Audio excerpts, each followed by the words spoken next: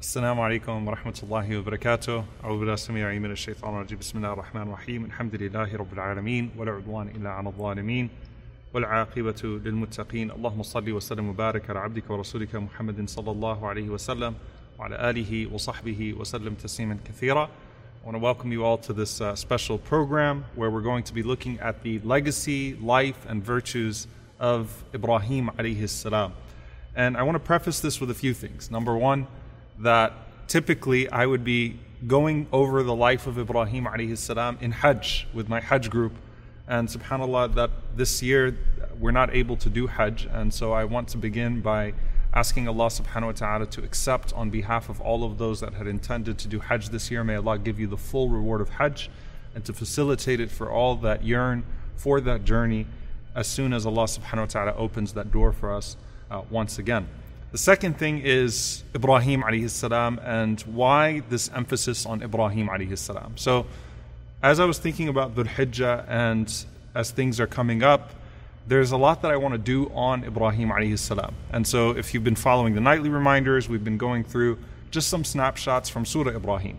Not really a tafsir, but more of reflections on some of the themes that come up in Surah Ibrahim, which if you pay close enough attention, have a lot to do with the person and the life of Ibrahim alayhi salam. Then I wanted to do this sort of background story on Ibrahim alayhi salam, the life of Ibrahim alayhi salam. And it's not to give you a full in-depth look at the life of Ibrahim alayhi salam, except to really understand his virtues, understand where he comes from, what the order of his life is. So understanding the story of Ibrahim alayhi salam chronologically, understanding why he's so celebrated and emphasized, and to give us a greater appreciation for the series that inshallah ta'ala we're going to be doing for the first 10 days of Dhul Hijjah, and that is a series on the du'as of Ibrahim alayhi salam. And so I'm excited inshallah ta'ala to bring that to you, and we'll be talking about that in the coming weeks inshallah ta'ala, what that series is going to look like. But basically we're going to take 10 du'as of Ibrahim alayhi salam, 10 prayers of Ibrahim alayhi salam in order, and talk about the implications of those prayers in our own lives, so that we don't just have a deeper appreciation of him, but we also have a deeper appreciation of those du'as inshallah ta'ala and what they mean for us in our own lives. So stay tuned for that inshallah ta'ala, as well as another series which the entire Yaqeen team will be putting together bi'idhnillahi ta'ala, and we'll announce those shortly. So let's talk about Ibrahim alayhi salam, and I want to start specifically by talking about his virtues and what makes him so unique. Obviously, there are things that prophets have, distinctions that they have that are given to them in the Quran. Some of the prophets have nicknames that refer to a prominent incident that took place. So Musa alayhi salam, Moses, peace be upon him, for example, being Kalimullah, the one who Allah spoke to. With Ibrahim alayhi salam, we know that his nickname is the friend of Allah, the Khalil, Khalilur Rahman. And it's special that Allah subhanahu wa ta'ala says that He took Ibrahim alayhi salam as a Khalil for many reasons. And one of those things is that Khalil is a very exclusive title that you give to someone. Okay? Allah subhanahu wa ta'ala says that He took Ibrahim alayhi salam as a Khalil, and the Prophet Muhammad sallallahu alayhi wa sallam also says that Allah subhanahu wa ta'ala has taken him as a Khalil. Both in the ayah in the Quran and in the hadith, Allah is the one who chose His Khalil. Allah took Ibrahim as a Khalil, and then the Prophet Muhammad ﷺ says, Allah took me as a friend, took me as a Khalil. But when the Prophet ﷺ described it, he said that if I was to take a Khalil, the Prophet ﷺ saying, if I was to take a Khalil, it would have been Abu Bakr as-Siddiq radiallahu ta'ala anhu, had it not been that Allah has already taken me as a Khalil. And the way that the scholars talk about this, amongst many other ways, is that Khalil is an exclusive friend, a special friend. And when it comes to human beings, you could only have one Khalil. But with Allah subhanahu wa ta'ala, Allah azza wa jal has Ibrahim alayhi salam and He has Muhammad sallallahu alayhi wa sallam. So while Allah says that He's taken Ibrahim as a Khalil, and Muhammad sallallahu alayhi wa sallam says that He's taken me as a Khalil, the Prophet ﷺ says that I cannot take anyone else as a Khalil. So he is the friend of Allah. Ibrahim ﷺ is the friend of Allah, and he is certainly distinguished in his virtues, in the way that he's talked about in the Quran, over 70 times referenced. No prophet's du'as are spoken about, supplications are spoken about more than Ibrahim alayhi salam. He's praised in very special ways.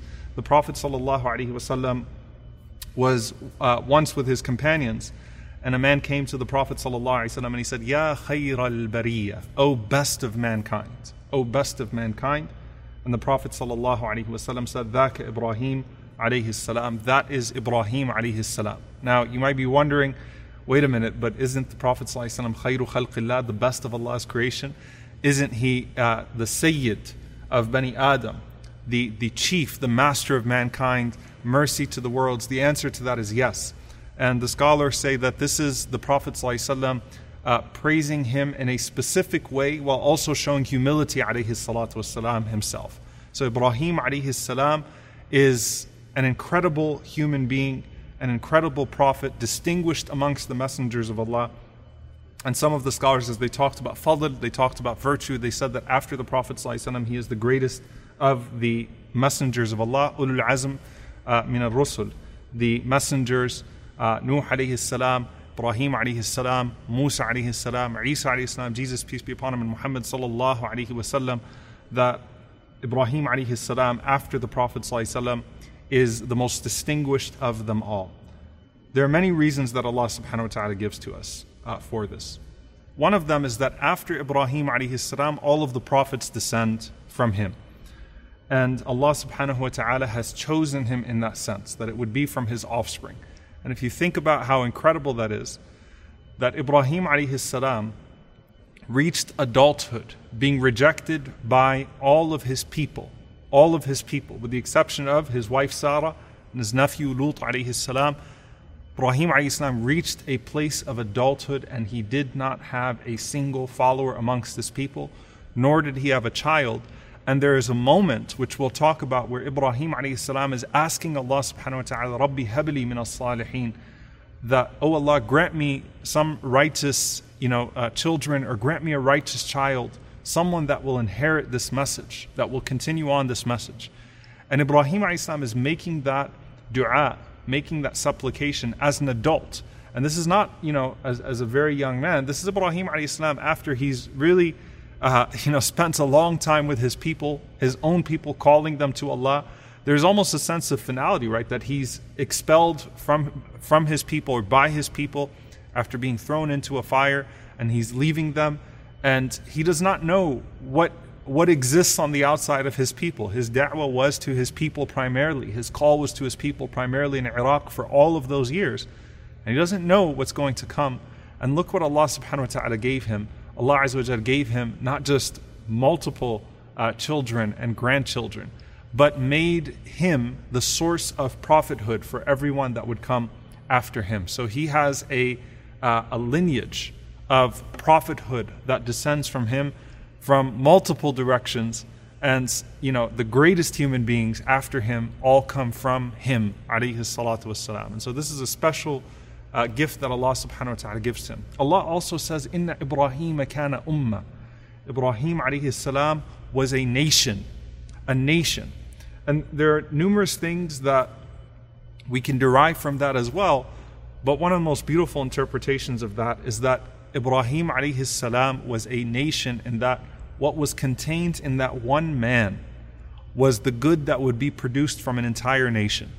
An entire ummah could not put forth what Ibrahim alayhi salam put forth of good, both in terms of the good qualities that he himself had, as well as the good deeds that he put forth.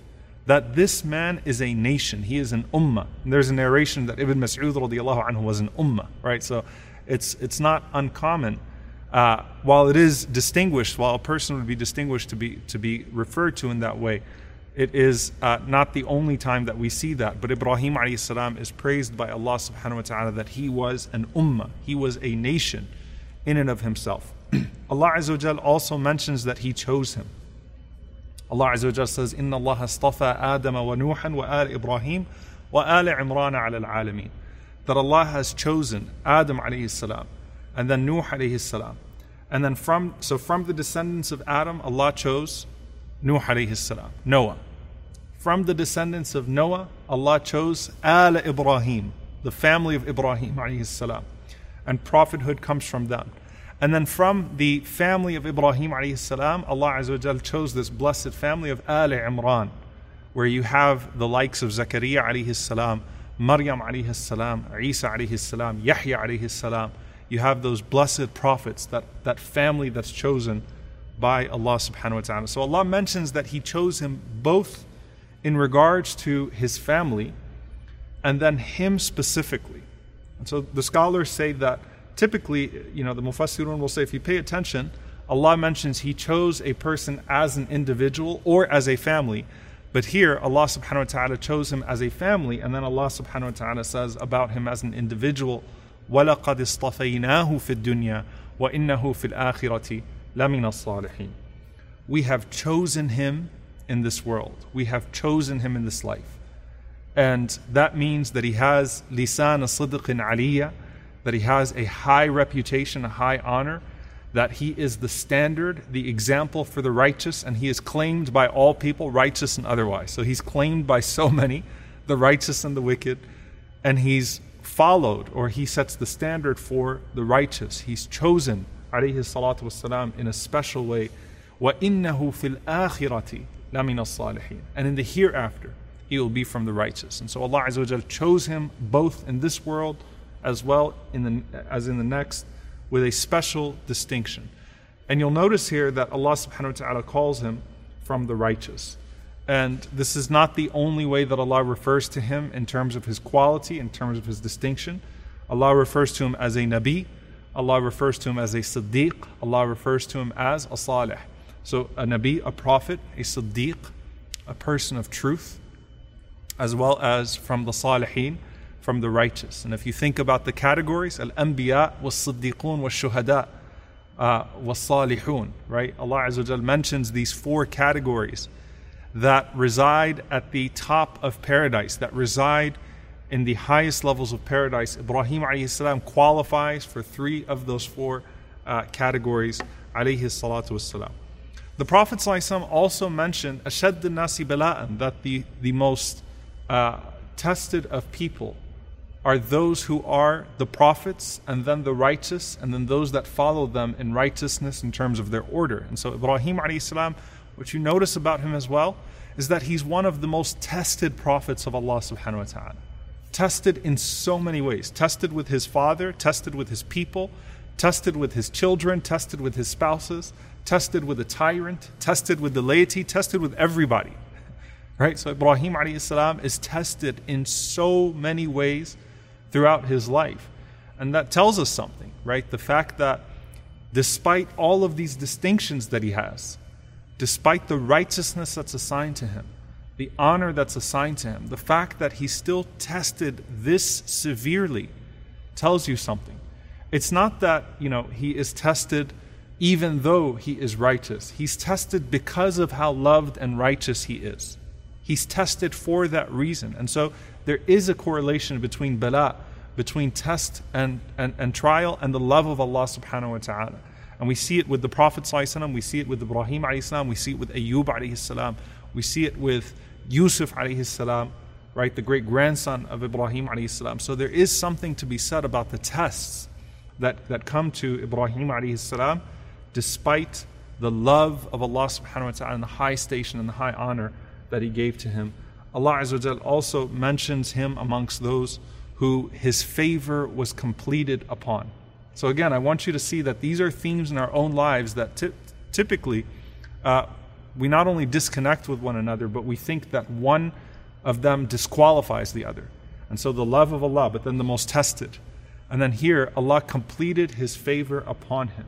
When Allah Azza wa Jalla says, وَيُتِمُّ نِعْمَتَهُ عَلَيْكَ وَعَلَى آلِ يَعْقُوبَ كَمَا أَتَمَّهَا عَلَى أَبَوَيْكَ مِنْ قَبْلِ إِبْرَاهِيمَ وَإِسْحَاقَ. In Surah Yusuf, that Allah may complete His favor upon the family of Jacob the way that He has completed it upon your grandparents, Ibrahim and Ishaq, Abraham and Isaac, peace be upon them all. So Allah mentions him amongst those whose favor has been completed upon him.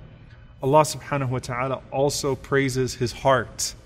And I just love this, because he asked Allah subhanahu wa ta'ala in one of his du'as, as he's referencing the Day of Judgment, that a person will not be benefited. يَوْمَ لَا يَنْفَعُ مَالٌ وَلَا بَنُونَ إِلَّا مَنْ أَتَى اللَّهَ بِقَلْبٍ سَلِيمٍ. That a person will not be benefited by wealth or children unless they come back to Allah subhanahu wa ta'ala with a sound heart.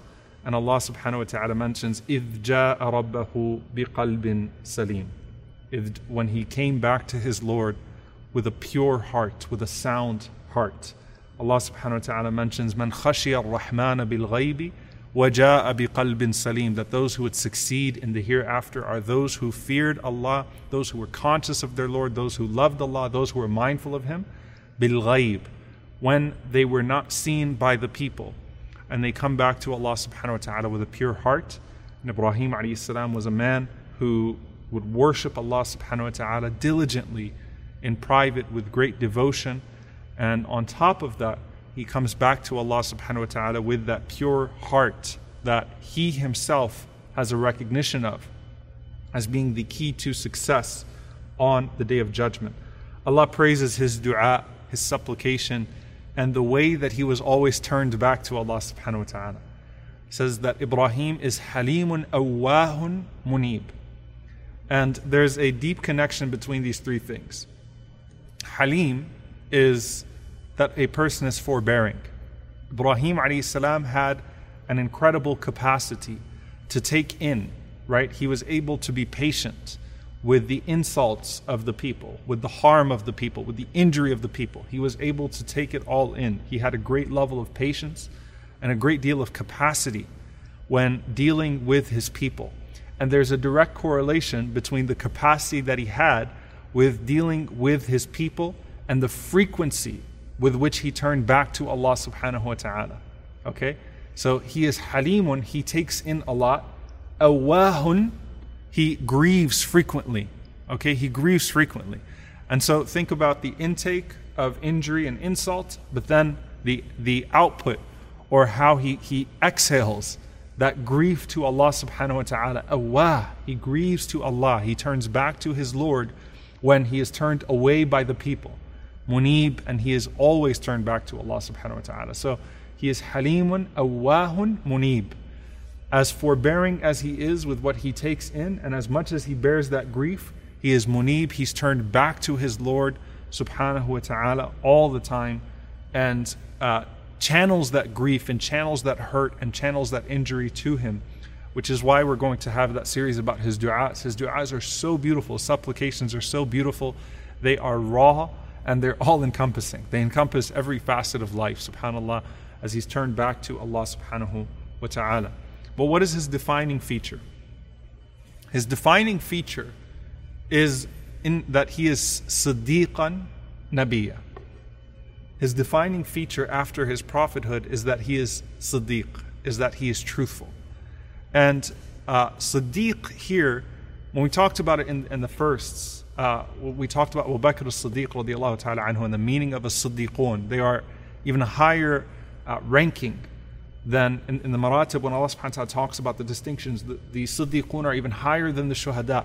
There's no discrepancy between their actions and their stated words. So both, between their stated words and their sincere intentions and their actions, there's complete consistency. And so someone who's sadiq, someone who tells the truth, the scholars say there's consistency between their words and reality. So to have sidq in your speech, to be truthful in your speech, is to say what reflects reality accurately. So I'm describing to you a situation, and I'm truthful in what I'm describing to you, so that is a person who is sadiq, who is truthful in their speech. But a person who has sidq, who has truthfulness in their repentance, who has truthfulness in their honor, who has truthfulness in their charity, who is siddiq who is sadiq with their actions, is someone between whom there is no discrepancy between their words and their deeds. Okay? And in this situation, words, deeds are connected by the heart, by that qalbun salim, by that sound heart, that pure heart. And Ibrahim a.s. had that, okay? And that's his ultimate quality. And the scholars, when they talk about this idea of a siddiq, a person of truth, Just like with Abu Bakr radiallahu ta'ala anhu, if you have that trait, you'll achieve all other qualities because you'll always push yourself to the maximum of your potential and you'll never be complacent. And so you're going to push yourself with your charity. You're going to push yourself with your generosity. You're going to push yourself with your sincerity. You're going to push yourself with your worship. You're going to push yourself with your steadfastness. Because you are Siddiq, because you're a person of truth. May Allah subhanahu wa ta'ala make us all amongst them. Allahumma ameen. Allah praises His qualities then of patience, His sabr, His shukr, His gratitude. Allah praises His hilm, as we said, His forbearance. Allah praises His himma, His sense of his sense of excellence, and His himma, His high aspirations when it comes to the performance of good deeds. He is one who submits to the truth as soon as it comes to him, and that's what makes him a Siddiq, right? So when Allah subhanahu wa ta'ala says, إِذْ قَالَ لَهُ رَبُّهُ أَسْلِمْ قَالَ أَسْلَمْتُ لِرَبِّ الْعَالَمِينَ. When his Lord says to him, Aslim, submit, he says, I submit to the Lord of the worlds. There is no fa or wow between the order and the response, meaning it's not إِذْ قَالَ لَهُ رَبُّهُ أَسْلِمْ فَقَالَ أَسْلَمْتُ لِرَبِّ الْعَالَمِينَ or وَقَالَ أَسْلَمْتُ لِرَبِّ الْعَالَمِينَ. No, it's إِذْ قَالَ لَهُ رَبُّهُ أَسْلِمْ قَالَ أَسْلَمْتُ لِرَبِّ الْعَالَمِينَ. His Lord says to him, submit, and he says, I submit to the Lord of the worlds. There is absolutely no delay between the order and the response from Allah subhanahu wa ta'ala, and that's the ultimate quality, and that is the defining feature of the distinguished quality of sidq, of being truthful. Why? Because with Abu Bakr radiallahu anhu, when the Prophet ﷺ praised Abu Bakr as-Siddiq, the reason why the Prophet ﷺ praised him is because he's the only companion with whom there was no taraddud, there was no hesitation to accept the truth and to dedicate himself to the truth. There was never any hesitation. And so that's why he's awarded the same title as Ibrahim alayhi salam, as-Siddiq, the Siddiq, the ultimate Siddiq, Ibrahim alayhi salam. Now, what does this mean for us? And so what are some practical ways we can then take these virtues? So there are the individual virtues that Allah subhanahu wa ta'ala praises about Ibrahim alayhi salam. There's something unique as well about Ibrahim alayhi salam, is that he's the only prophet in the Quran other than the Prophet sallallahu alaihi wasallam that we're told to follow both in creed and character. Now let me take a step back. Every prophet of Allah is a prophet of ours in the sense that we uphold those prophets and we do not distinguish between them in regards to their role as prophets and messengers of Allah. Okay? So they are our prophets in that we claim them because they all came from the same God with the same message, and we consider ourselves upon that message by extension of being on the message of the last prophet, Muhammad sallallahu alaihi wasallam. Right? So we are, by virtue of that, connected to all of the prophets that came before him that had the same message from that one God, from Allah subhanahu wa ta'ala. But we're not told to follow in the sense of obedience with the other prophets, the way we are, the Prophet sallallahu alaihi wasallam, the Prophet Muhammad, peace be upon him, except for Ibrahim alayhi salam. So Allah subhanahu wa ta'ala says this to us in creed and in character. So when it comes to creed, Allah subhanahu wa ta'ala says, فَاتَّبِعُوا مِلَّةَ إِبْرَاهِيمَ. Follow the way of Ibrahim alayhi salam. Follow the way of Ibrahim. The Prophet ﷺ was on millata abikum Ibrahim, was on the way of your father Abraham. Right? Ibrahim is the asl, he's the default that we go back to. Follow the way of Ibrahim alayhi salam. And that doesn't mean that you jump, the Prophet ﷺ, the Prophet Muhammad, peace be upon him, and you find something from Ibrahim alayhi salam, because there is no inconsistency. So the sunnah of the Prophet ﷺ is the dua of Ibrahim alayhi salam and is the manifestation of following the original way of Ibrahim alayhi salam. Some of the scholars, they mentioned similarities in tashri', the similarities in legislation even between that which came to Ibrahim alayhi salam and that which came to Muhammad sallallahu alayhi wasallam. So that's in creed, that what distinguishes Islam, submission, إِذْ قَالَ لَهُ رَبُّهُ أَسْلِمْ, that Islam is the way of Ibrahim alayhi salam. هُوَ اجْتَبَاكُمْ وَسَمَّاكُمُ الْمُسْلِمِينَ. You are Muslims as Ibrahim was a Muslim. Submitting yourself to Allah subhanahu wa ta'ala, submitting yourself to God always. that He is the standard that we are upon, that we seek to be upon as we profess our creed, that we are on the way of Ibrahim alayhi salam, that the Prophet sallallahu alaihi wasallam called people back to the way of Ibrahim alayhi salam, that even before the Prophet sallallahu alaihi wasallam received revelation at the age of 40, kana yatahannath aw yatahannaf, that he was worshipping in an Abrahamic way, worshipping one God, that Zayd ibn Amr ibn Nufayl, who was putting his back to the Kaaba and saying, I'm on the way of Ibrahim alayhi salam, that we are following the way of Ibrahim alayhi salam, even before the revelation of Islam, which only confirmed it as it came through the Prophet sallallahu alaihi wasallam. So there's the creed, the pure creed of Abraham. And this is how we call people back. We call people to the way of Abraham, the way of Ibrahim alayhi salam. And then Allah subhanahu wa ta'ala praises His character and tells us to follow His character. قَدْ كَانَتْ لَكُمْ أُسْوَةٌ حَسَنَةٌ فِي إِبْرَاهِيمَ, that you have in Ibrahim alayhi salam an excellent standard of character. For those that want to excel in character, you have an uswa in Ibrahim alayhi salam. And how do you learn about that uswa, that character of Ibrahim alayhi salam? You learn about it through uswatun hasana, the greatest example, the character of the Prophet sallallahu alaihi wasallam. And so when the Prophet sallallahu alaihi wasallam says that he resembled Ibrahim alayhi salam most in appearance, it's not just appearance. The akhlaq, the character of the Prophet sallallahu alaihi wasallam was like the character of Ibrahim alayhi salam. And Allah subhanahu wa ta'ala praises the character of Ibrahim alayhi salam. And that's why some of the scholars, they point out, they say, if you look at the aspects of the life of Abraham that are covered, of Ibrahim alayhi salam, that are covered in the Quran, it's not an isolated snapshot. With many of the prophets, you have a look at, 1 or 2 or 3 episodes of their lives. Okay? And then with some of them, you have a look at other aspects of their lives. So Musa alayhi salam, Moses, is the most spoken about prophet in the Quran. SubhanAllah, we learn about Musa alayhi salam from before his birth to his birth, to his personal life, to his struggles, his trials, to his seeking knowledge with Al-Khadr, through dealing with Fir'aun, through his people with Bani Israel, post splitting the sea, after splitting the sea. There's so much about Moses, about Musa alayhi salam. With Ibrahim alayhi salam, you have much insight into his childhood, his teenage years, his family life, his community life. Ibrahim alayhi salam dealing with a tyrant, Ibrahim alayhi salam dealing with his people. So you get this comprehensive look at the character of Ibrahim alayhi salam and his du'as, as I mentioned, his supplications, which we'll be covering inshaAllah ta'ala. So Allah Azza wa Jal praises him in his individual faith. Allah says, وَمَنْ يَرْغَبُ عَنْ مِلَّةِ إِبْرَاهِيمَ إِلَّا مَنْ سَفِهَ نَفْسَهُ. And who seeks other than Ibrahim alayhi salam, the way of Abraham, except for one who disgraces themselves. Now, by the way, the word yarghab is to really desire, crave something.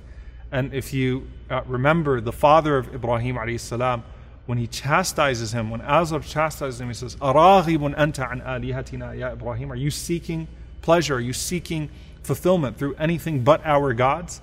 And our God, Allah subhanahu wa ta'ala, tells us that whoever seeks other, desires other than the way of Ibrahim alayhi salam, is going to diminish themselves as a human being. Subhanallah, they'll be deficient as a human being. وَمَنْ يَرْغَبُ عَنْ مِلَّةِ إِبْرَاهِيمَ إِلَّا مَنْ سَفِهَ نَفْسَهُ. Allah subhanahu wa ta'ala, so Allah praises his faith as an individual. Allah praises his manhaj, his methodology in da'wah, his methodology in calling people to him, whether it be to a family member, parent, spouse, or child, or to his people, or to a tyrant, right? So you get the character of Ibrahim with family and community. Let's just stick to community first, because we're talking about the da'wah of Ibrahim alayhi salam, right? You get this full look at the da'wah of Ibrahim alayhi salam, calling people back to Allah subhanahu wa ta'ala. So you have how he spoke to his father, called them to Allah subhanahu wa ta'ala, how he spoke to his people, the uslub, the mannerisms that he used with his people, and then how he spoke to a tyrant and called them back to Allah. And then Allah praised his manhaj, his methodology in family, as a parent, a spouse, and as a child. And so as you're seeing Ibrahim alayhi salam as a parent, you're seeing a loving parent You see Ibrahim ﷺ as a spouse, you're seeing a loving spouse. You're seeing Ibrahim ﷺ as a child to his father, you're seeing a loving child to his father. So you're seeing this manhaj, this methodology of a person, right, with how they interact with the world around them, how they interact with Allah subhanahu wa ta'ala first, what that means to them as an individual with their faith, how they interact with family, how they interact with community. And verily, he is an excellent example for us. And what defines him, again, is millata abikum Ibrahim hanifa, that this is the way of your father Abraham, the way of ad-din al-hanifiyya, the way of the oneness of Allah subhanahu wa ta'ala, calling us to the way of Ibrahim alayhi salam. Finally, before I go into his life, inshaAllah ta'ala, what makes Abraham so significant, Ibrahim alayhi salam so significant, especially in the context of the da'wah of the Prophet sallallahu alaihi wasallam, was that Ibrahim alayhi salam was an example both to the people of the book as well as the idolaters in Mecca. So the idolaters in Mecca were from the descendants in the sense of lineage, right? They are from the inhabitants of that land, the descendants of Ibrahim alayhi salam in the sense through Ismail alayhi salam. That's the nation that is settled there. And they uphold Ibrahim alayhi salam in a high standard because they know that Ibrahim alayhi salam built this Kaaba. They know that Ibrahim alayhi salam inhabited this place. So they have an affinity to Ibrahim alayhi salam. And then the people of the book, the Jews and the Christians, have an affinity obviously to Abraham as well, to Ibrahim alayhi salam as well. And the Prophet ﷺ would interact heavily with the people of the book in Medina. And so using Ibrahim alayhi salam as the focal point, right, calling people back to the way of Ibrahim alayhi salam, is significant to both of the major populations that the Prophet ﷺ would deal with. And of course, as well as Abyssinia, Habasha, when the Muslims migrated to Abyssinia, to a Najashi, to a Christian king, calling them back to the way of Ibrahim alayhi salam as a starting point, that let's all come back to the way of Abraham, the way of Ibrahim alayhi salam. Finally, Allah subhanahu wa ta'ala says, and this is just so beautiful, Allah says, Salamun ala Ibrahim, and peace be on to Ibrahim alayhi salam, peace be on to Abraham. Why is this so significant? When Allah says, Inna Allah wa malaikatahu yusalluna ala nabi, that Allah and His angels send their peace and blessings upon the Messenger Muhammad sallallahu alaihi wasallam, and then commands us to send salawat, prayers and peace on Muhammad sallallahu alaihi wasallam, on the Prophet Muhammad sallallahu alaihi wa ala alihi wa sahbihi wasallam tasliman kathira. With Abraham, with Ibrahim alayhi salam, when we are saying in our salah, Allahumma salli ala Muhammadin wa ala ali Muhammad, kama sallayta ala Ibrahim wa ala ali Ibrahim, extending that peace and that salam, those prayers upon Ibrahim alayhi salam, Allah Himself says, Salamun ala Ibrahim, and peace be on to Abraham, peace be on to Ibrahim alayhi salam.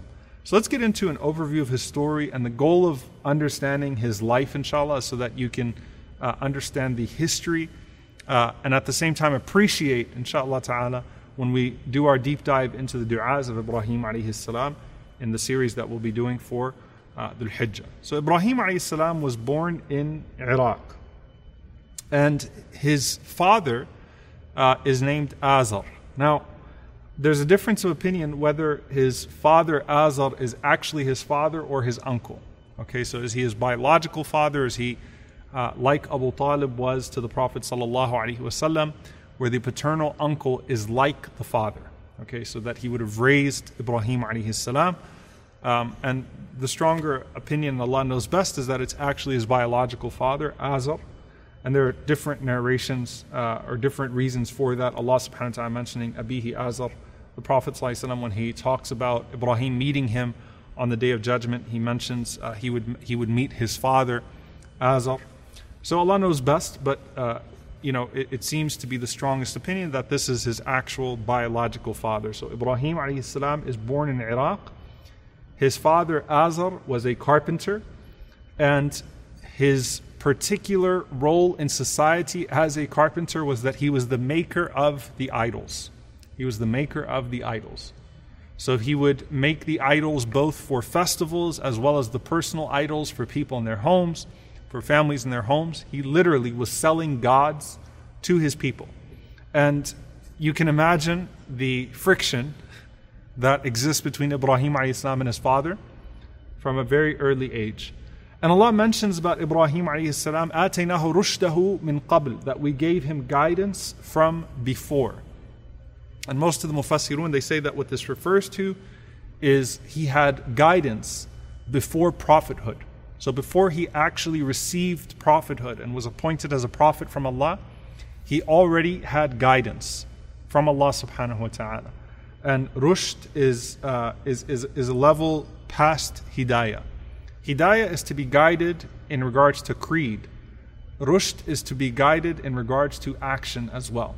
So al-khulafa al-rashidin al-mahdiyin, or al-mahdiyin al-rashidin, to be guided in regards to your ilm is hidayah. To be guided in regards to your amal, in regards to your actions, is rushd. So Ibrahim alayhi salam had a natural guidance that was given to him from Allah subhanahu wa ta'ala even before he was officially appointed as a prophet. So what does this translate to?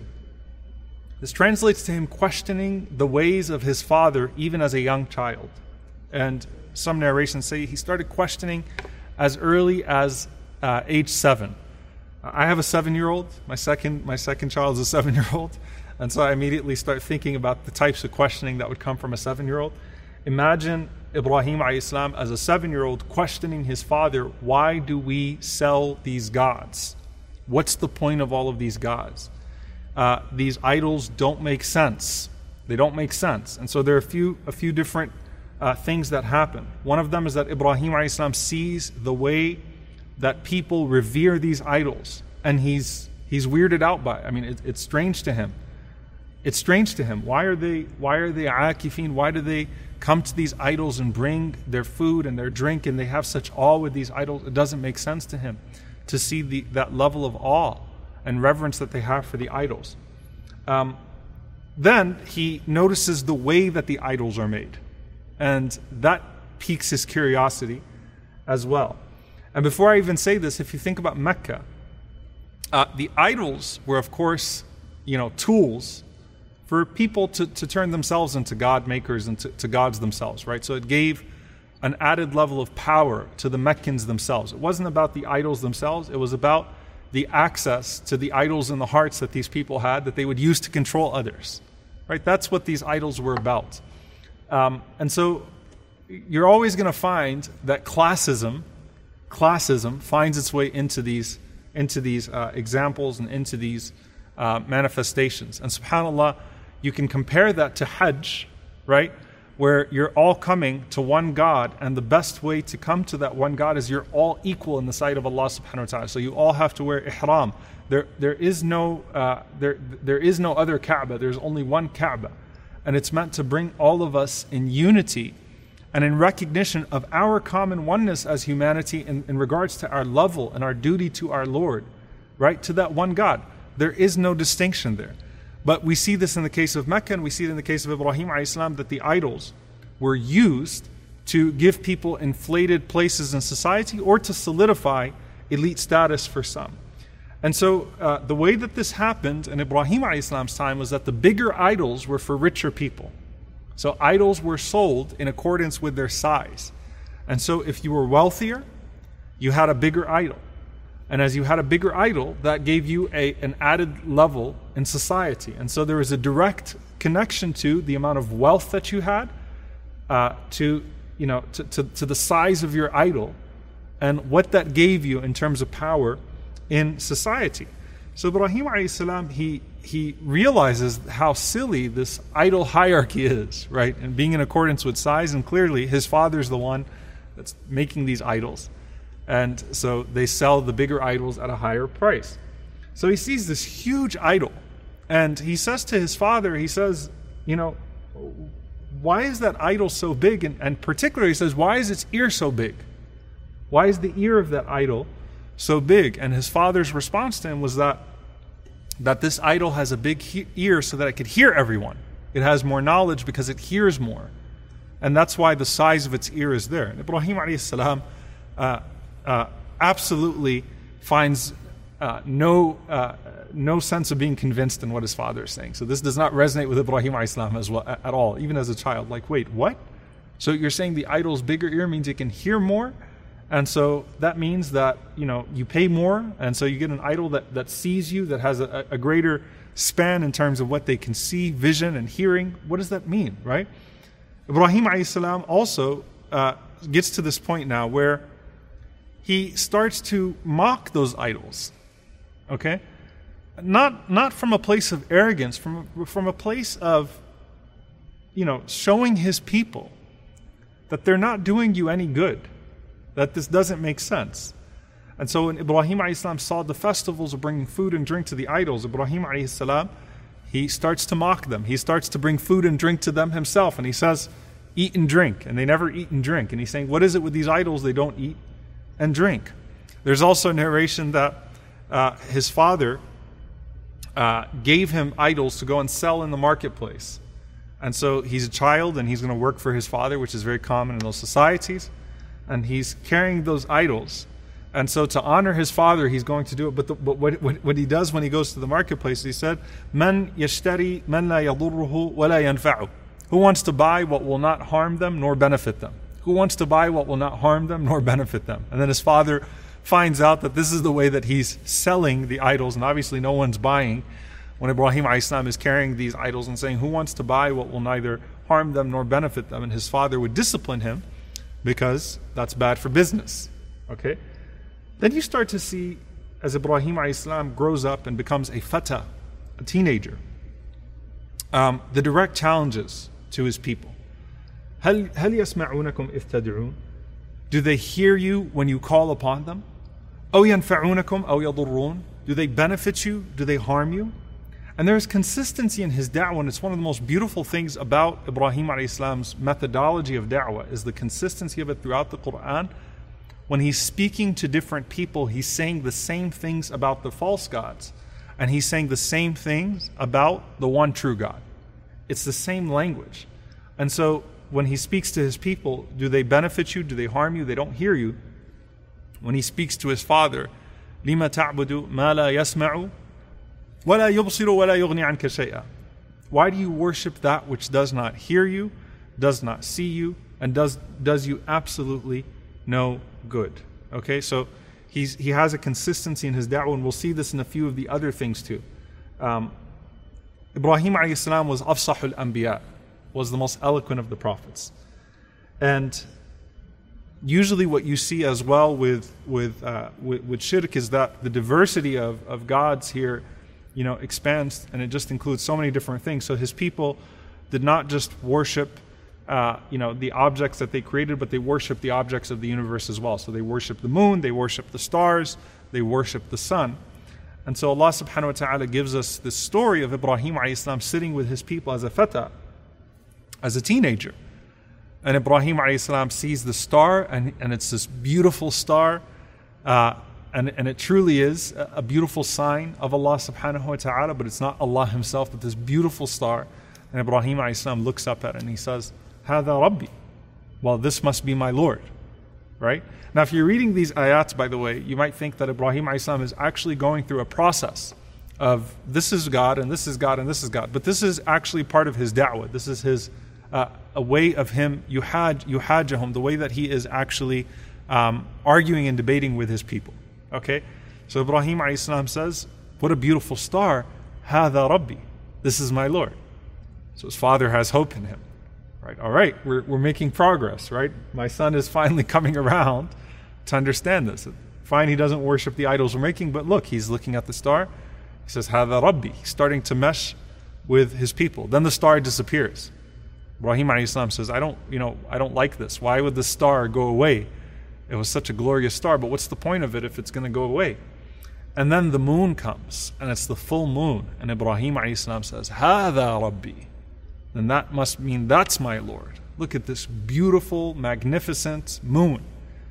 And so, once again, his people are satisfied that Ibrahim alayhi salam is coming around. And Ibrahim alayhi salam, then as the moon goes, as you no longer see the brightness of the moon, he says, what's the point of this? I don't like these things that turn off, that don't persist. how can this benefit me when it goes away outside of its own power? And then finally, when he sees the sun, he says, "Hada Rabbi, hada akbar." This is my Lord, or this must be my Lord. This one is bigger. Now realize again, and the point of this lecture is to actually make those connections, inshallah.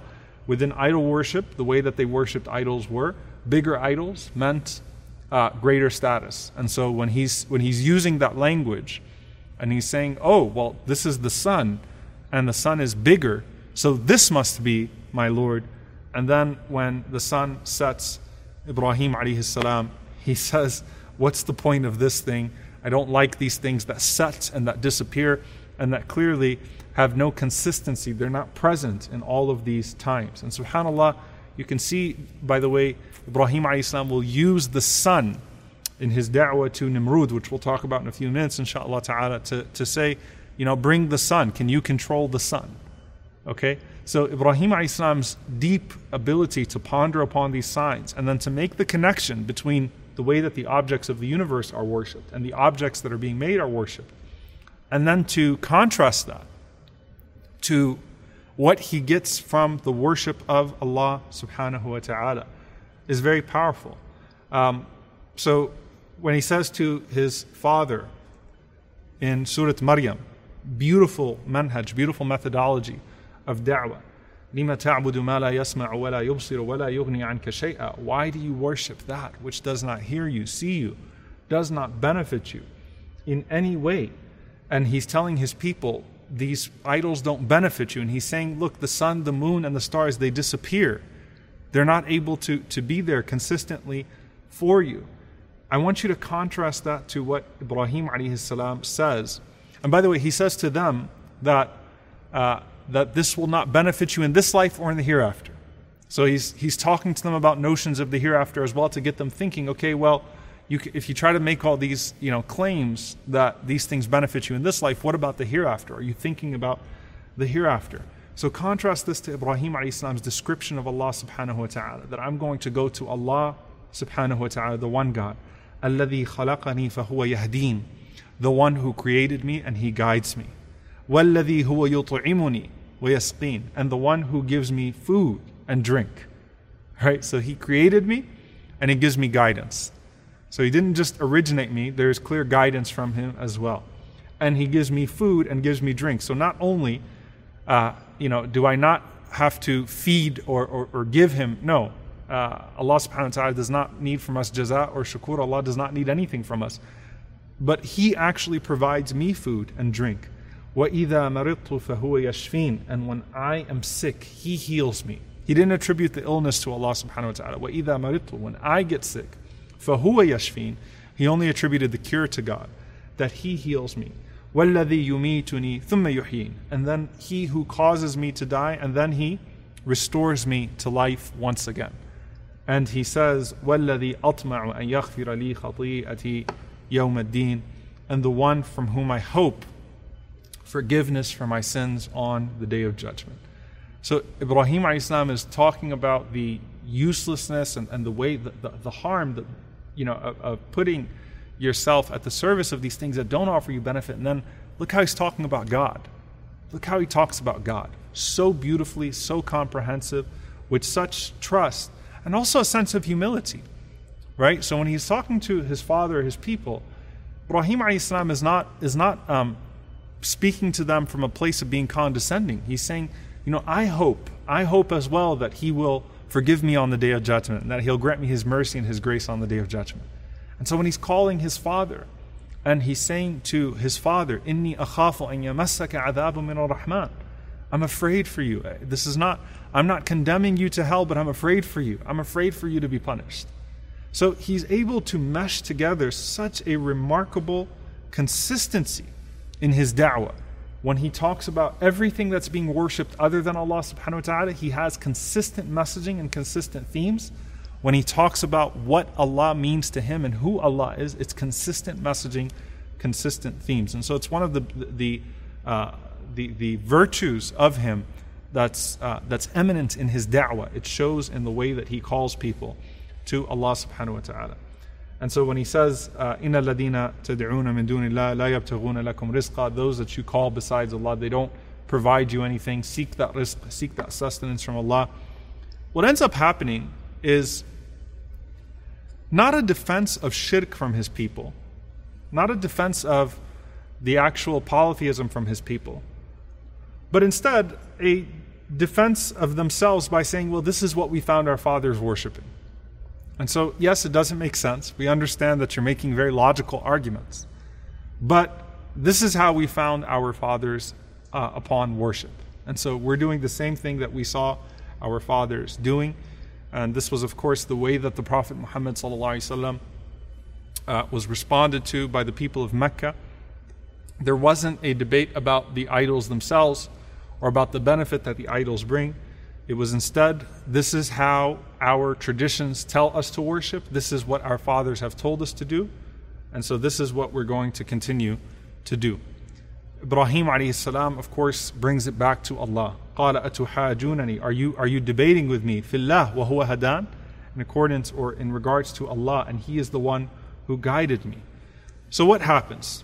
What is the incident that takes place where we reach this breaking point between Ibrahim alayhi salam and his people?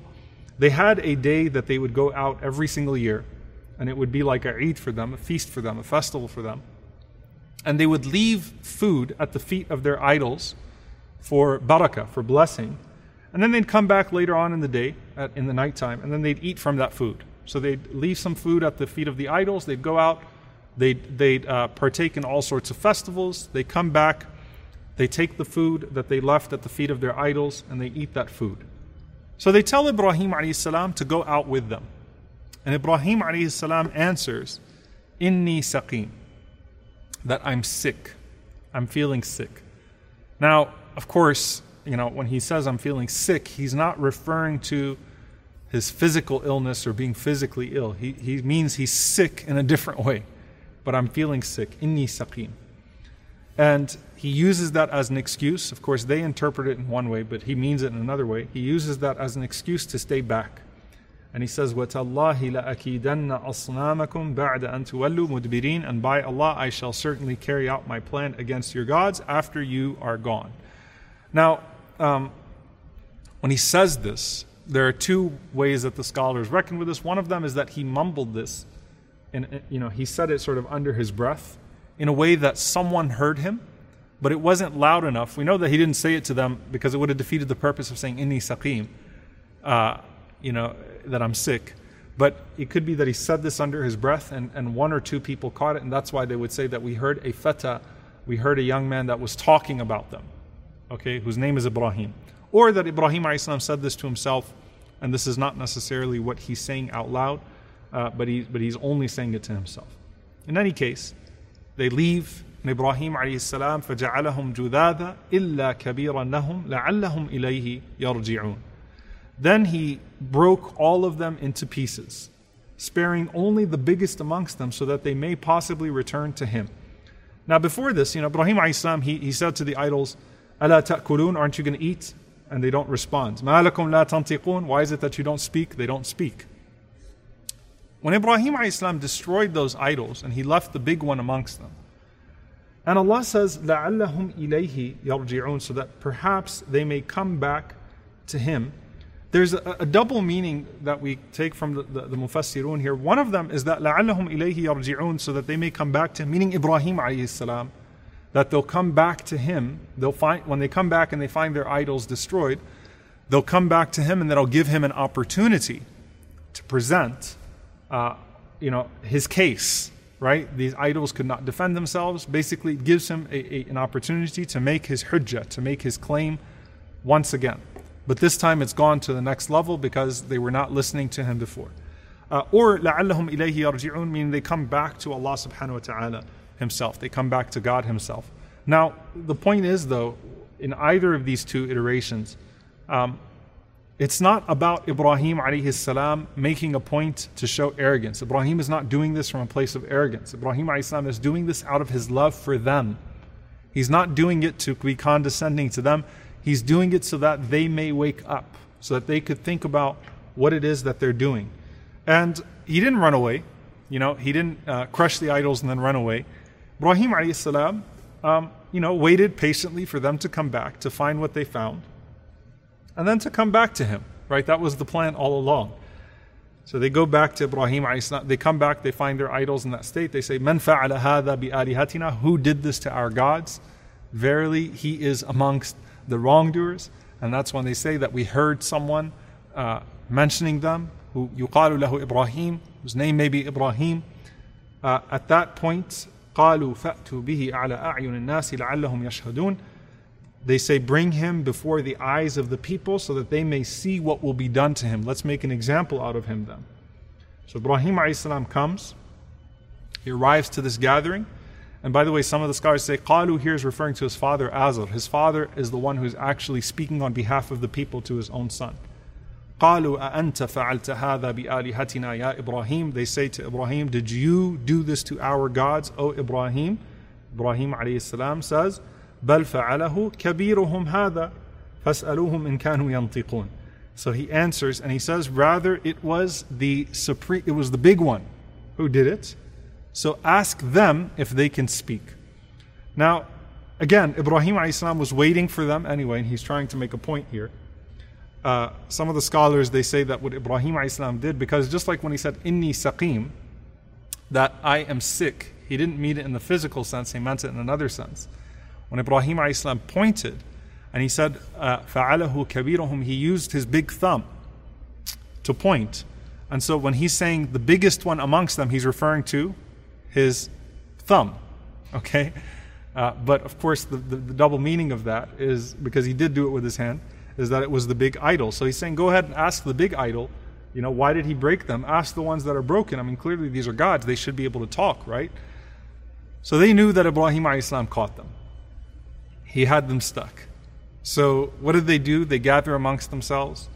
They start to blame one another. And, why did we leave him behind? We knew that he had, issues here. Who heard him say that he was going to do something to the idols?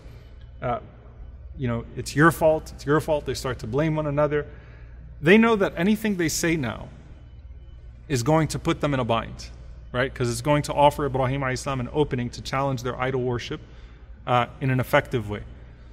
So they come back and they say, you know that these don't talk, O Ibrahim. And Ibrahim alayhi salam uses that as a moment to call to light the reality of their worship, their idol worship. And so what do they do at that point? They have no choice but to persecute him and to make an example out of him. There is no way that they can argue with him. They can't debate with him. Ibrahim alayhi salam has tried good manners. He's tried da'wah through common sense. He's tried da'wah through character. He's tried so much to show them they don't benefit them. He's tried everything. And now they decide to make an example out of him. And that's when they kindle the fire, and they spend days and days and days kindling this fire.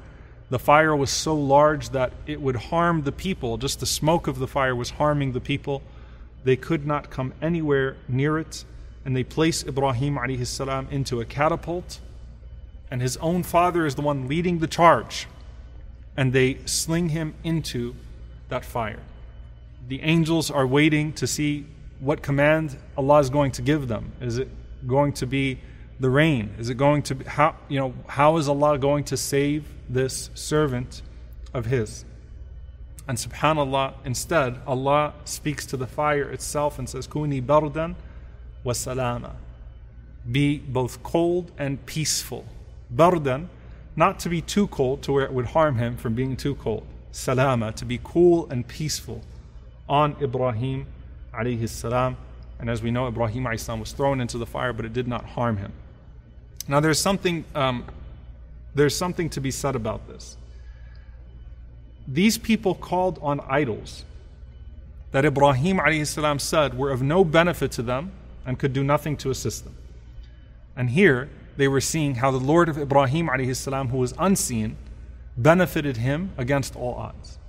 They threw Ibrahim alayhi salam into a fire, thinking they themselves were capable of punishment. If they were capable of making God, they were capable of playing God too. So they threw him into a fire, thinking that they were capable, surely they were capable of punishment. But They couldn't do anything, nor could their idols do anything in that situation. So subhanAllah, the argument of Ibrahim a.s. was also proved in the nature of the attempted public assassination of Ibrahim a.s. Obviously the word starts to spread. Ibrahim a.s. walks out of this fire and he decides to make hijrah, decides to migrate for the sake of Allah subhanahu wa ta'ala in this situation. A moment that was extremely difficult. It'll actually be the first dua that we talk about inshallah ta'ala in our series, Hasbunallah wa ni'mal wakeel. The leader of the people, Nimrud, wants to challenge him. The tyrant wants to challenge Ibrahim a.s. and Ibrahim a.s. does da'wah to everybody.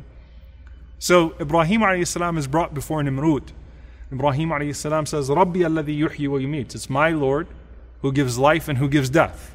Right? And that's evidenced as well by the fact that Ibrahim a.s. did not die in that situation.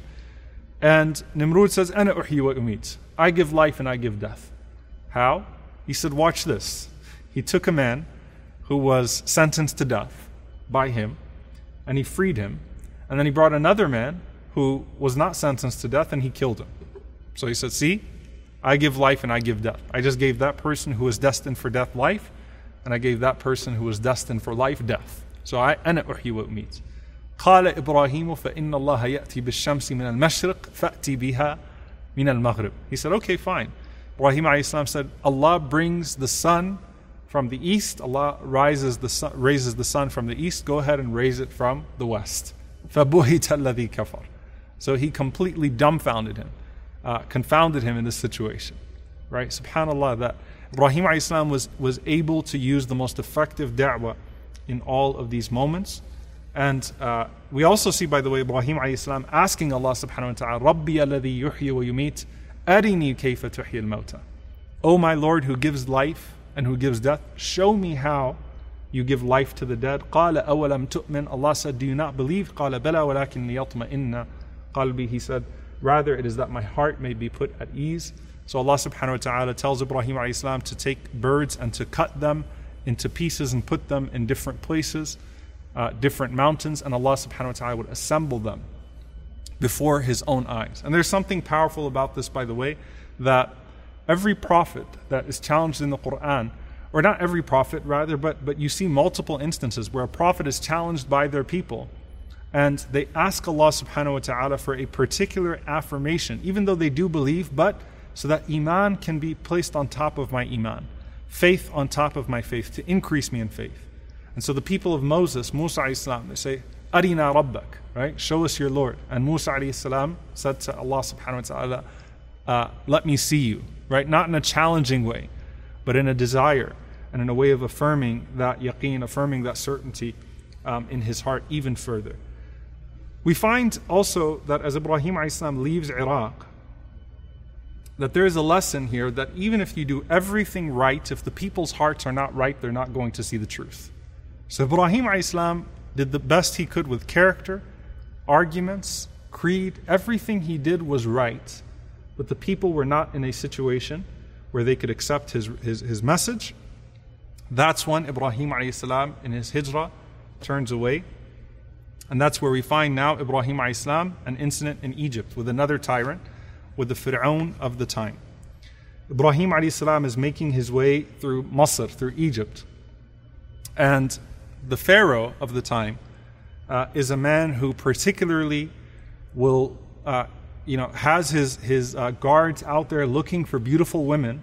And when he sees a beautiful woman, then he'll call for her. And he doesn't care if she's married or not. He will do what he wants with that woman. And so Sarah, the wife of Ibrahim a.s., was a beautiful woman. And Ibrahim a.s. is with Sarah. And the word gets back to the Pharaoh about the beauty of Sarah. And Ibrahim a.s. says to her that, look, I was asked about who you are, and I said that you are my sister. And so if you are taken to the Pharaoh, do not make me out to be a liar, say you're my sister. Now, this is the third quote-unquote lie of Ibrahim a.s., but it's not really a lie because she's a sister in faith. But in that situation, Sarah is brought to the Pharaoh of the time, of the Fir'aun at that time. And you can see how Allah subhanahu wa ta'ala produces وَمَن يَتَّقِ اللَّهَ يَجْعَلْ لَهُ مَخْرَجًا وَيَرْزُقْهُ مِنْ حَيْثُ لَا يَحْتَسِبُ. Whoever is mindful of Allah, Allah will make a way out for them, like He did with Ibrahim alayhi salam from that fire, and grant him from places that he never would have been able to imagine. Ibrahim alayhi salam is with Sarah. They take Sarah, thinking that she's the sister of Abraham, to the Fir'aun.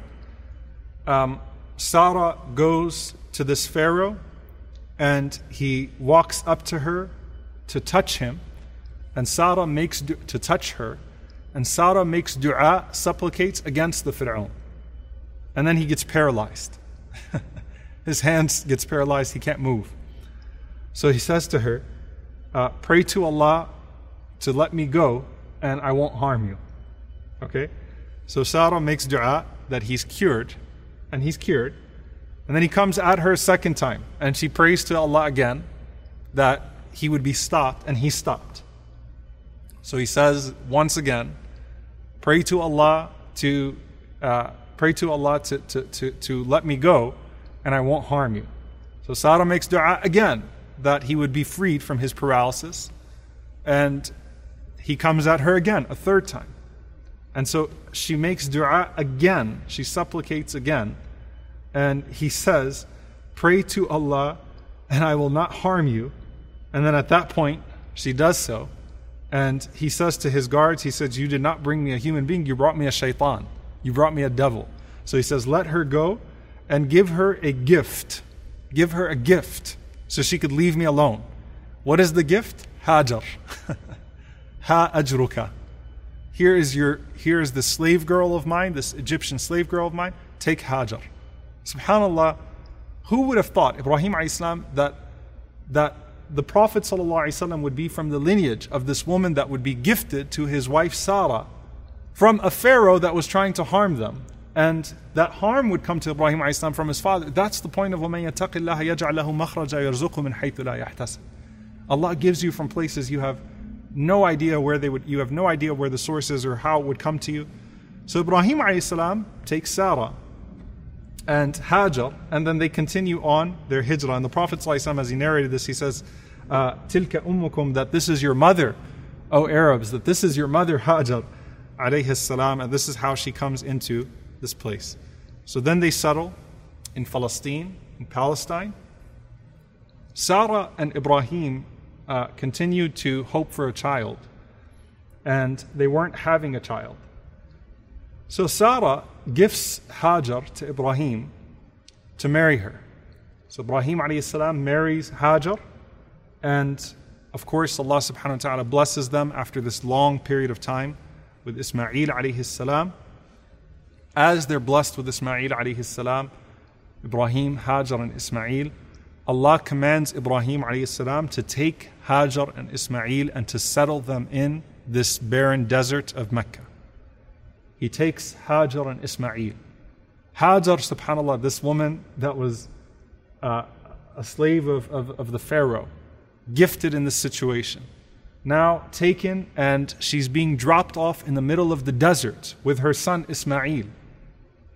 And as Ibrahim alayhi salam drops them off, and he's in great pain because of the situation that he's in, Ibrahim alayhi salam is walking away, and I'm paraphrasing the story because I've given the story of Hajar in another lecture. Hajar is pleading with Ibrahim alayhi salam, what are you doing? Where are you leaving us? And then she finally asks him, has Allah commanded you to do this? And Ibrahim alayhi salam, as he nods in the affirmative, she says these powerful words, then Allah will not let us go to waste. Allah will not lose sight of us. We'll be okay. Allah does not lose His people. SubhanAllah, certainty that she has in those moments with her baby in the middle of the desert. Ibrahim alayhi salam makes the famous dua for them. رَبِّ إِنِّي أَسْكَنْتُ مِنْ ذُرِّيَّتِي بِوَادٍ غَيْرِ ذِي زَرْعٍ عِنْدَ بَيْتِكَ الْمُحَرَّمِ. Oh Allah, I've left them here. I left my family in the middle of this barren desert at your sacred house. رَبَّنَا لِيُقِيمُوا الصَّلَاةَ, so that they may establish the prayer. فَاجْعَلْ أَفْئِدَةً مِنَ النَّاسِ تَهْوِي إِلَيْهِمْ وَارْزُقْهُمْ مِنَ الثَّمَرَاتِ لَعَلَّهُمْ يَشْكُرُونَ. Allow some of the people to affectionately incline towards them and provide for them so that they may be grateful to you. And he leaves them. We then know, obviously, in that situation, Hajar searches for water, and she's running between Safa and Marwa with her baby. And Allah subhanahu wa ta'ala sends to her Jibreel alayhi salam. And Jibreel alayhi salam, she looks up and she sees him. He strikes the ground. And as he strikes the ground with his heel, the water of Zamzam starts to burst from the earth. The Prophet ﷺ said, may Allah have mercy on the mother of Ismail. She carved out that space, and had she not done that, then that water would have touched every part of the earth. This is Allah subhanahu wa ta'ala, وَمَن يَتَّقِ اللَّهَ يَجْعَلْ لَهُ مَخْرَجًا وَيَرْزُقْهُ مِنْ حَيْثُ لَا يَحْتَسِبُ. Allah sends you provision from where you don't expect it. This tribe comes from Yemen, Jurhum. And by the way, the Ansar were from Yemen. May Allah subhanahu wa ta'ala bless the people of Yemen and make it easy for them in these difficult times. Allahumma ameen. So just like with the Prophet ﷺ, his rizq was in the Ansar from Yemen, here you have the rizq from these people, this tribe of Jurhum from Yemen. They see the birds surrounding this particular area, and so they go and they find that it's just this woman and her child and this well. Now, if they were not a noble people, they could have taken advantage of her and said, you know what, who are you? Get out the way, give us this water, right? But they're a noble people. And so they ask Hajar permission to settle themselves there, and then they ask her for some of that water. Hajar alayhi salam, she sells the water of Zamzam to them, and they oblige. Now what ends up happening is they don't take advantage of her. They settle that area. Hajar is this working woman. She's selling from the water of Zamzam that Allah provided to her and to her son. And the tribe settles there. Years go by. Ibrahim alayhi salam goes back to Hajar and Ismail. They're in joy. They see Ibrahim alayhi salam. Ibrahim sees his wife Hajar and his son, his firstborn, whom he loves so much. And he goes to sleep in their home that night. And what does he see? Ibrahim alayhi salam sees in his dream that he is slaughtering Ismail alayhi salam. SubhanAllah, test after test after test. Ibrahim wakes up alayhi salatu wassalam, and he calls for his son. And he says, oh my son, I see in my dream that I'm slaughtering you. I'm sacrificing you. So what should I do? And his son Ismail, who's been nurtured with that same righteousness, he says to him, oh my father, do what you've been commanded to do, and you will find me to be amongst the patient. He takes Ismail alayhi salam, as we know, and as Ibrahim alayhi salam is about to sacrifice him, Allah subhanahu wa ta'ala instead replaces Ismail, even though the knife had even gotten to his neck. And by the way, no one sees in a dream this. This is the dreams of the prophets, and there's an entire backstory and there's interpretation, but the dreams of the prophets are wahi. So no, you can't hurt someone because you saw in a dream that you're hurting someone. This is a special case with Ibrahim alayhi salam. He goes and he has to sacrifice his son, and Allah subhanahu wa ta'ala instead replaces his son with a ram, and subhanallah, that becomes a proof for Ismail alayhi salam, a proof for Ibrahim alayhi salam, and it becomes a means of gratitude for us, the aqiqah that we put forth at the birth of a child. So he passes that test. Ismail alayhi salam, innahu kana sadiq al-wa'd. He was truthful to his promise. What a righteous young man he was. Ismail alayhi salam did not just tell his father, do what you've been told in your dream. And then once they got to the actual station to do what he was going to do, Ismail did not say, wait, hold on, I thought this was just a test. Ismail sat still with serenity, understanding that this was commanded by Allah subhanahu wa ta'ala. So you see the yaqeen, the certainty in Ibrahim, the certainty in Hajar, the certainty in Ismail. So Allah subhanahu wa ta'ala gives him that. Then Ibrahim alayhi salam comes back to Mecca once again. Every time Ibrahim comes back to Mecca, there's something. He comes back to Mecca and he says to Mecca that Allah subhanahu wa ta'ala has commanded me to build a house, to raise the foundations of his house. Will you support me in doing so? He said yes. So Ibrahim alayhi salam and Ismail alayhi salam build the Kaaba together, raise the foundations of the Kaaba together, father and son. What a noble task for Ismail alayhi salam, to raise that Kaaba together. And they make dua together. And Allah subhanahu wa ta'ala tells Ibrahim alayhi salam, أذن في الناس للحج, call the people to Hajj. And he says, Rabbi wama yablughu sawti. He says, oh my Lord, what's going to cause my voice to reach the people? He said, أذن وعلي البلاغ. Call the people and it's upon me to bring them forth. Subhanallah. So he calls out and he says, Ya ayyuha nas kutiba alaykum al-hajj ila al-bayt al-atiq. He said, O people, Hajj has been written for you to this blessed home. And Allah subhanahu wa ta'ala caused everything from the heavens and the earth to hear the voice of Ibrahim alayhi salam. And subhanallah, till today, we answer that call of Hajj. May Allah subhanahu wa ta'ala allow us to answer that call in our lifetimes, those that have been once again and those that have not been. May Allah subhanahu wa ta'ala allow us to answer that call. Allahumma ameen. So Allah has decreed that the people respond from all over on the backs of all animals. Labbaik Allahumma labbaik. Here I am, O Allah, here I am. Here I am, O Allah, la sharika lak. I'm not going to attribute partners. Labbaik. I attribute no partners to you. You are one. Labbaik. Here I am, O Allah. And subhanallah, you think about this incident with Ibrahim alayhi salam and Ismail building the Kaaba. And the way that Ibrahim alayhi salam his voice was caused by Allah subhanahu wa ta'ala to reach everybody. Until today, we're responding to the call of Ibrahim when we respond to the call of Hajj. You think about his people could not hear him. His own people in Iraq that knew him, this noble young man, could not hear him, even though they saw him and they experienced his intelligent arguments and they saw his noble character and everything, and they could not hear them because of their wickedness. And here we are, thousands of years later, and we can hear Ibrahim alayhi salam even though we've never seen him or heard his voice, because Allah causes our hearts to hear him if we are righteous. May Allah subhanahu wa ta'ala make us worthy of being amongst those that respond to that call. Allahumma ameen. The last time that we see Ibrahim visiting Ismail alayhi salam is a hadith from the Prophet sallallahu alaihi wasallam where he mentions at this point Hajar has passed away. That's implied. Ismail has gotten married. He's moved on. He's commanding his people with salah. He's stuck to his small location, right? Relatively small location.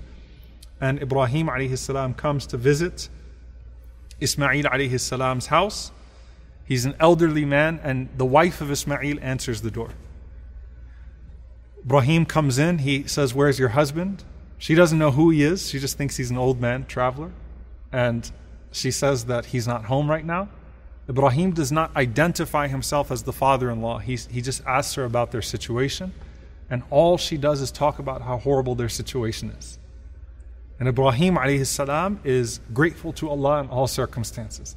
And that's the family of Ibrahim alayhi salam. They're grateful to Allah in all circumstances. And so as he hears that, he says, this is not suitable. This is not befitting that the wife of Ismail alayhi salam be this way. So he tells the wife of Ismail, he says, when your husband comes home, give my salam to him and tell him that he should replace the door of his gate. Doesn't, just makes it seem like it's just the door of his gate. Ibrahim alayhi salam leaves. Ismail comes home alayhi salam. He asks his wife what happened. She said that this old man came by and he asked about our situation. And Ismail said, what did you tell him? She said, I told him how horrible, how difficult our lives are, the poverty we're living in, and so on and so forth. And then Ismail says, well, did he say anything to you? She said, yeah, he said that you should consider changing the door of your gate. He said, that's a sign. And he divorced her. Now, by the way, this does not allow for in-law interference. You are not Ibrahim alayhi salam, nor is your son Ismail alayhi salam. This is a very specific situation, just like the dream is specific to Ibrahim alayhi salam, but there's a lesson of gratitude, a family of gratitude that's implied here. Years later, Ibrahim alayhi salam comes back to check on his son. Ismail alayhi salam has married a woman from Jurhum. She answers the door. She greets him with such hospitality. He enters in. He says, where's your husband? She says, he's out. And she serves him and he says, how is your situation? And all she does is praise Allah and talk about how blessed they are. Alhamdulillah, everything is wonderful. Ibrahim alayhi salam is pleased. He says to her, when your husband comes home, give him my salam and tell him that the door on his gate looks good. He should keep the door on his gate. So he leaves. Ismail alayhi salam comes home and he says to his wife, she says that this beautiful old man came and visited today and I served him something. I showed him hospitality and he asked about our situation. So Ismail is asking about the day. She said, he asked about our situation, and I said, Alhamdulillah, everything is wonderful, we're blessed, we're pleased. And Ismail alayhi salam said, did he give you any tips, any advice? She said, yeah, he said that when your husband comes home, give my salam to him and tell him he should keep the door on his gate. He said, Alhamdulillah, you stay. The door of the gate was referring to the spouse. So Ibrahim alayhi salam saw someone that was suitable for that family of gratitude and prophethood. Finally, dear brothers and sisters, we come to Ibrahim alayhi salam and Sarah settled over a decade later now back in Palestine. And, it seems like this is how it's going to go for the rest of his life. He's an old man. Allah subhanahu wa ta'ala has a plan for his son Ismail alayhi salam. And, when that plan comes, right? He built the Kaaba, he did what's on him, he's not surrounded by people. It's okay. He's satisfied with that situation. And then one day, Allah subhanahu wa ta'ala says, هَلْ أَتَاكَ حَدِيثُ ضَيْفِ إِبْرَاهِيمَ الْمُكْرَمِينَ. Have you heard the story of the noble guests of Ibrahim alayhi salam? This time the visitors are to Ibrahim's place. Ibrahim alayhi salam is with his wife Sarah. They're an elderly couple in Palestine. And this group of 3 men walk by. And Ibrahim alayhi salam sees them and he says, come on in. فَدَخَلُوا عَلَيْهِ فَقَالُوا سَلَامًا قَالَ سَلَامٌ قَوْمٌ مُنْكَرُونَ. They say to him, salam. He responds, salam. What a noble group of people. He speaks to them with good manners, good character. He shows them great hospitality. فَرَاغَ إِلَىٰ أَهْلِهِ فَجَاءَ بِعِجَلٍ سَمِينٍ. He goes to Sarah. He says, let's cook them something good, right? Let's not give them just, some dates or something here. No, let's cook them a nice full meal, because hospitality is extremely important to Ibrahim alayhi salam, right? This is part of his karam, his generosity, his good character. So they cook this full meal, and Ibrahim alayhi salam brings it to them. Tafaddalu, have a seat. They're sitting down. فَقَرَّبَهُ إِلَيْهِمْ. They're not eating the food. So Ibrahim alayhi salam moves the food close to them. And they're just looking at him. قَالَ أَلَا تَأْكُلُونَ. He said, aren't you going to eat?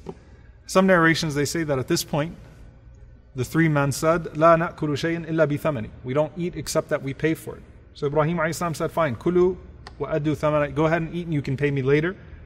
They said, what is the thaman? What is the price? He said that you start in the name of Allah and you end with praising Allah. You start with Basmala, you end with Hamd. Bismillah and Alhamdulillah. That's the price of this. He doesn't want anything, right? So that doesn't change anything. Why? Because the 3 men that are sitting in front of him are Jibreel alayhi salam, Mikael alayhi salam, and Israfil alayhi salam. They're angels. They can't eat. The angels don't eat or drink, and they're looking for an excuse to get themselves out of the situation with Ibrahim alayhi salam. So he puts this forth, and then he says, أَلَا تَأْكُلُونَ. And then there's a very awkward silence because they're not eating. And so at that point, أَوْجَسَ مِنْهُمْ خِيفَةً. Ibrahim alayhi salam starts to get worried. What are these people up to? Right? Are they going to rob the house? Is there something else here? قَالُوا لَا تَخَفْ. They said, do not worry. وَبَشَّرُوهُ بِغُلَامٍ عَلِيمٍ. And they give him the glad tidings of a knowledgeable young man, and Ishaq alayhi salam. And this is now over 10 years, up to 13 years after Ismail has been born. Ibrahim has already settled. Him and Sarah have already, accepted their situation here. And they give him the bushra, the glad tidings of the son. فَأَقْبَلَتْ امْرَأَتُهُ فِي سَرَّةٍ فَصَكَّتْ وَجَهَهَا. His wife comes, Sarah comes, and صَكَّتْ وَجَهَهَا. She's shouting, and she's hitting her face. And she's in complete disbelief. I'm an old woman, he's an old man. What are you talking about? عَجُوزٌ عَقِيمٌ هَذَا بَعْلِي شَيْخًا. There's no way. He's old, I'm barren, I've never been able to have children even as a young woman. What's happening here? What's going on here? And the response is one word from Jibreel alayhi salam, which was the same response to Zakaria alayhi salam when he said, I'm old, how am I going to have children? And the same response to Maryam alayhi salam when she says, I've never been touched by a man, how am I going to have a child? The answer is, كَذَلِكَ. Allah said so. Because Allah said so. So just like that, Allah said so. And they say, قَالَ رَبُّكِ إِنَّهُ هُوَ الْحَكِيمُ الْعَلِيمُ. Jibreel alayhi salam says, your Lord is most wise, most knowledgeable. So he starts with the hikmah before the ilm here. That there is a wisdom to this delay that took place here. There is a wisdom to this delay that took place here, but this is the situation. Some of the Mufassirun, they say, notice Ibrahim alayhi salam did not object. Ibrahim alayhi salam did not shout. Ibrahim alayhi salam did not do anything extraordinary. Why? Because Ibrahim alayhi salam was used to these types of things happening in his life. He's been through being thrown into a fire, almost slaughtering his son. He's been through so much, alayhi salatu wasalam. At this point, nothing really shakes him. He's so submissive to Allah subhanahu wa ta'ala. So he praises Allah subhanahu wa ta'ala. Obviously, this is what you wanted your whole life, right? But Ibrahim alayhi salam says, "Ma khatbukum ayyuha al-mursalun?" But what were you really up to, O messengers of Allah? Where were you really headed to? And that's when they say, "Inna ursilna ila qawmin mujrimeen." We've been sent to a nation of criminals. We've been sent to the nation of Lut alayhi salam, his nephew, to destroy them. And subhanAllah, look at Ibrahim alayhi salam. He starts to argue with them to hold them back from destroying the nation of Lut alayhi salam. He just got the glad tidings of a son of his own. And subhanAllah, look at this, in the same meeting of giving the bushra, the glad tidings of a child, they're also giving the news that a whole nation's about to be destroyed. So this one child's going to be born, and nations will be born from this child. Bani Israel will come from this child. And at the same time, a nation is about to be destroyed. In the same gathering, that news is being delivered. Ibrahim alayhi salam argues with them, tries to delay them, says give them another chance. He does everything that he possibly can, and this is the care and the love that Ibrahim alayhi salam has for the people, the desire for da'wah, the desire to see the da'wah take root. Allah subhanahu wa ta'ala blesses him with Ishaq, and then min wara'i Ishaq, Ya'qub. He lives to see Ya'qub alayhi salam. Ibrahim alayhi salam lived, according to some of the scholars, about 200 years. He had multiple children and grandchildren.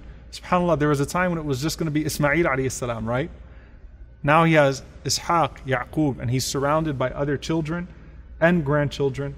And Allah subhanahu wa ta'ala takes his life, alayhi salatu wassalam, in Palestine, in Khalil.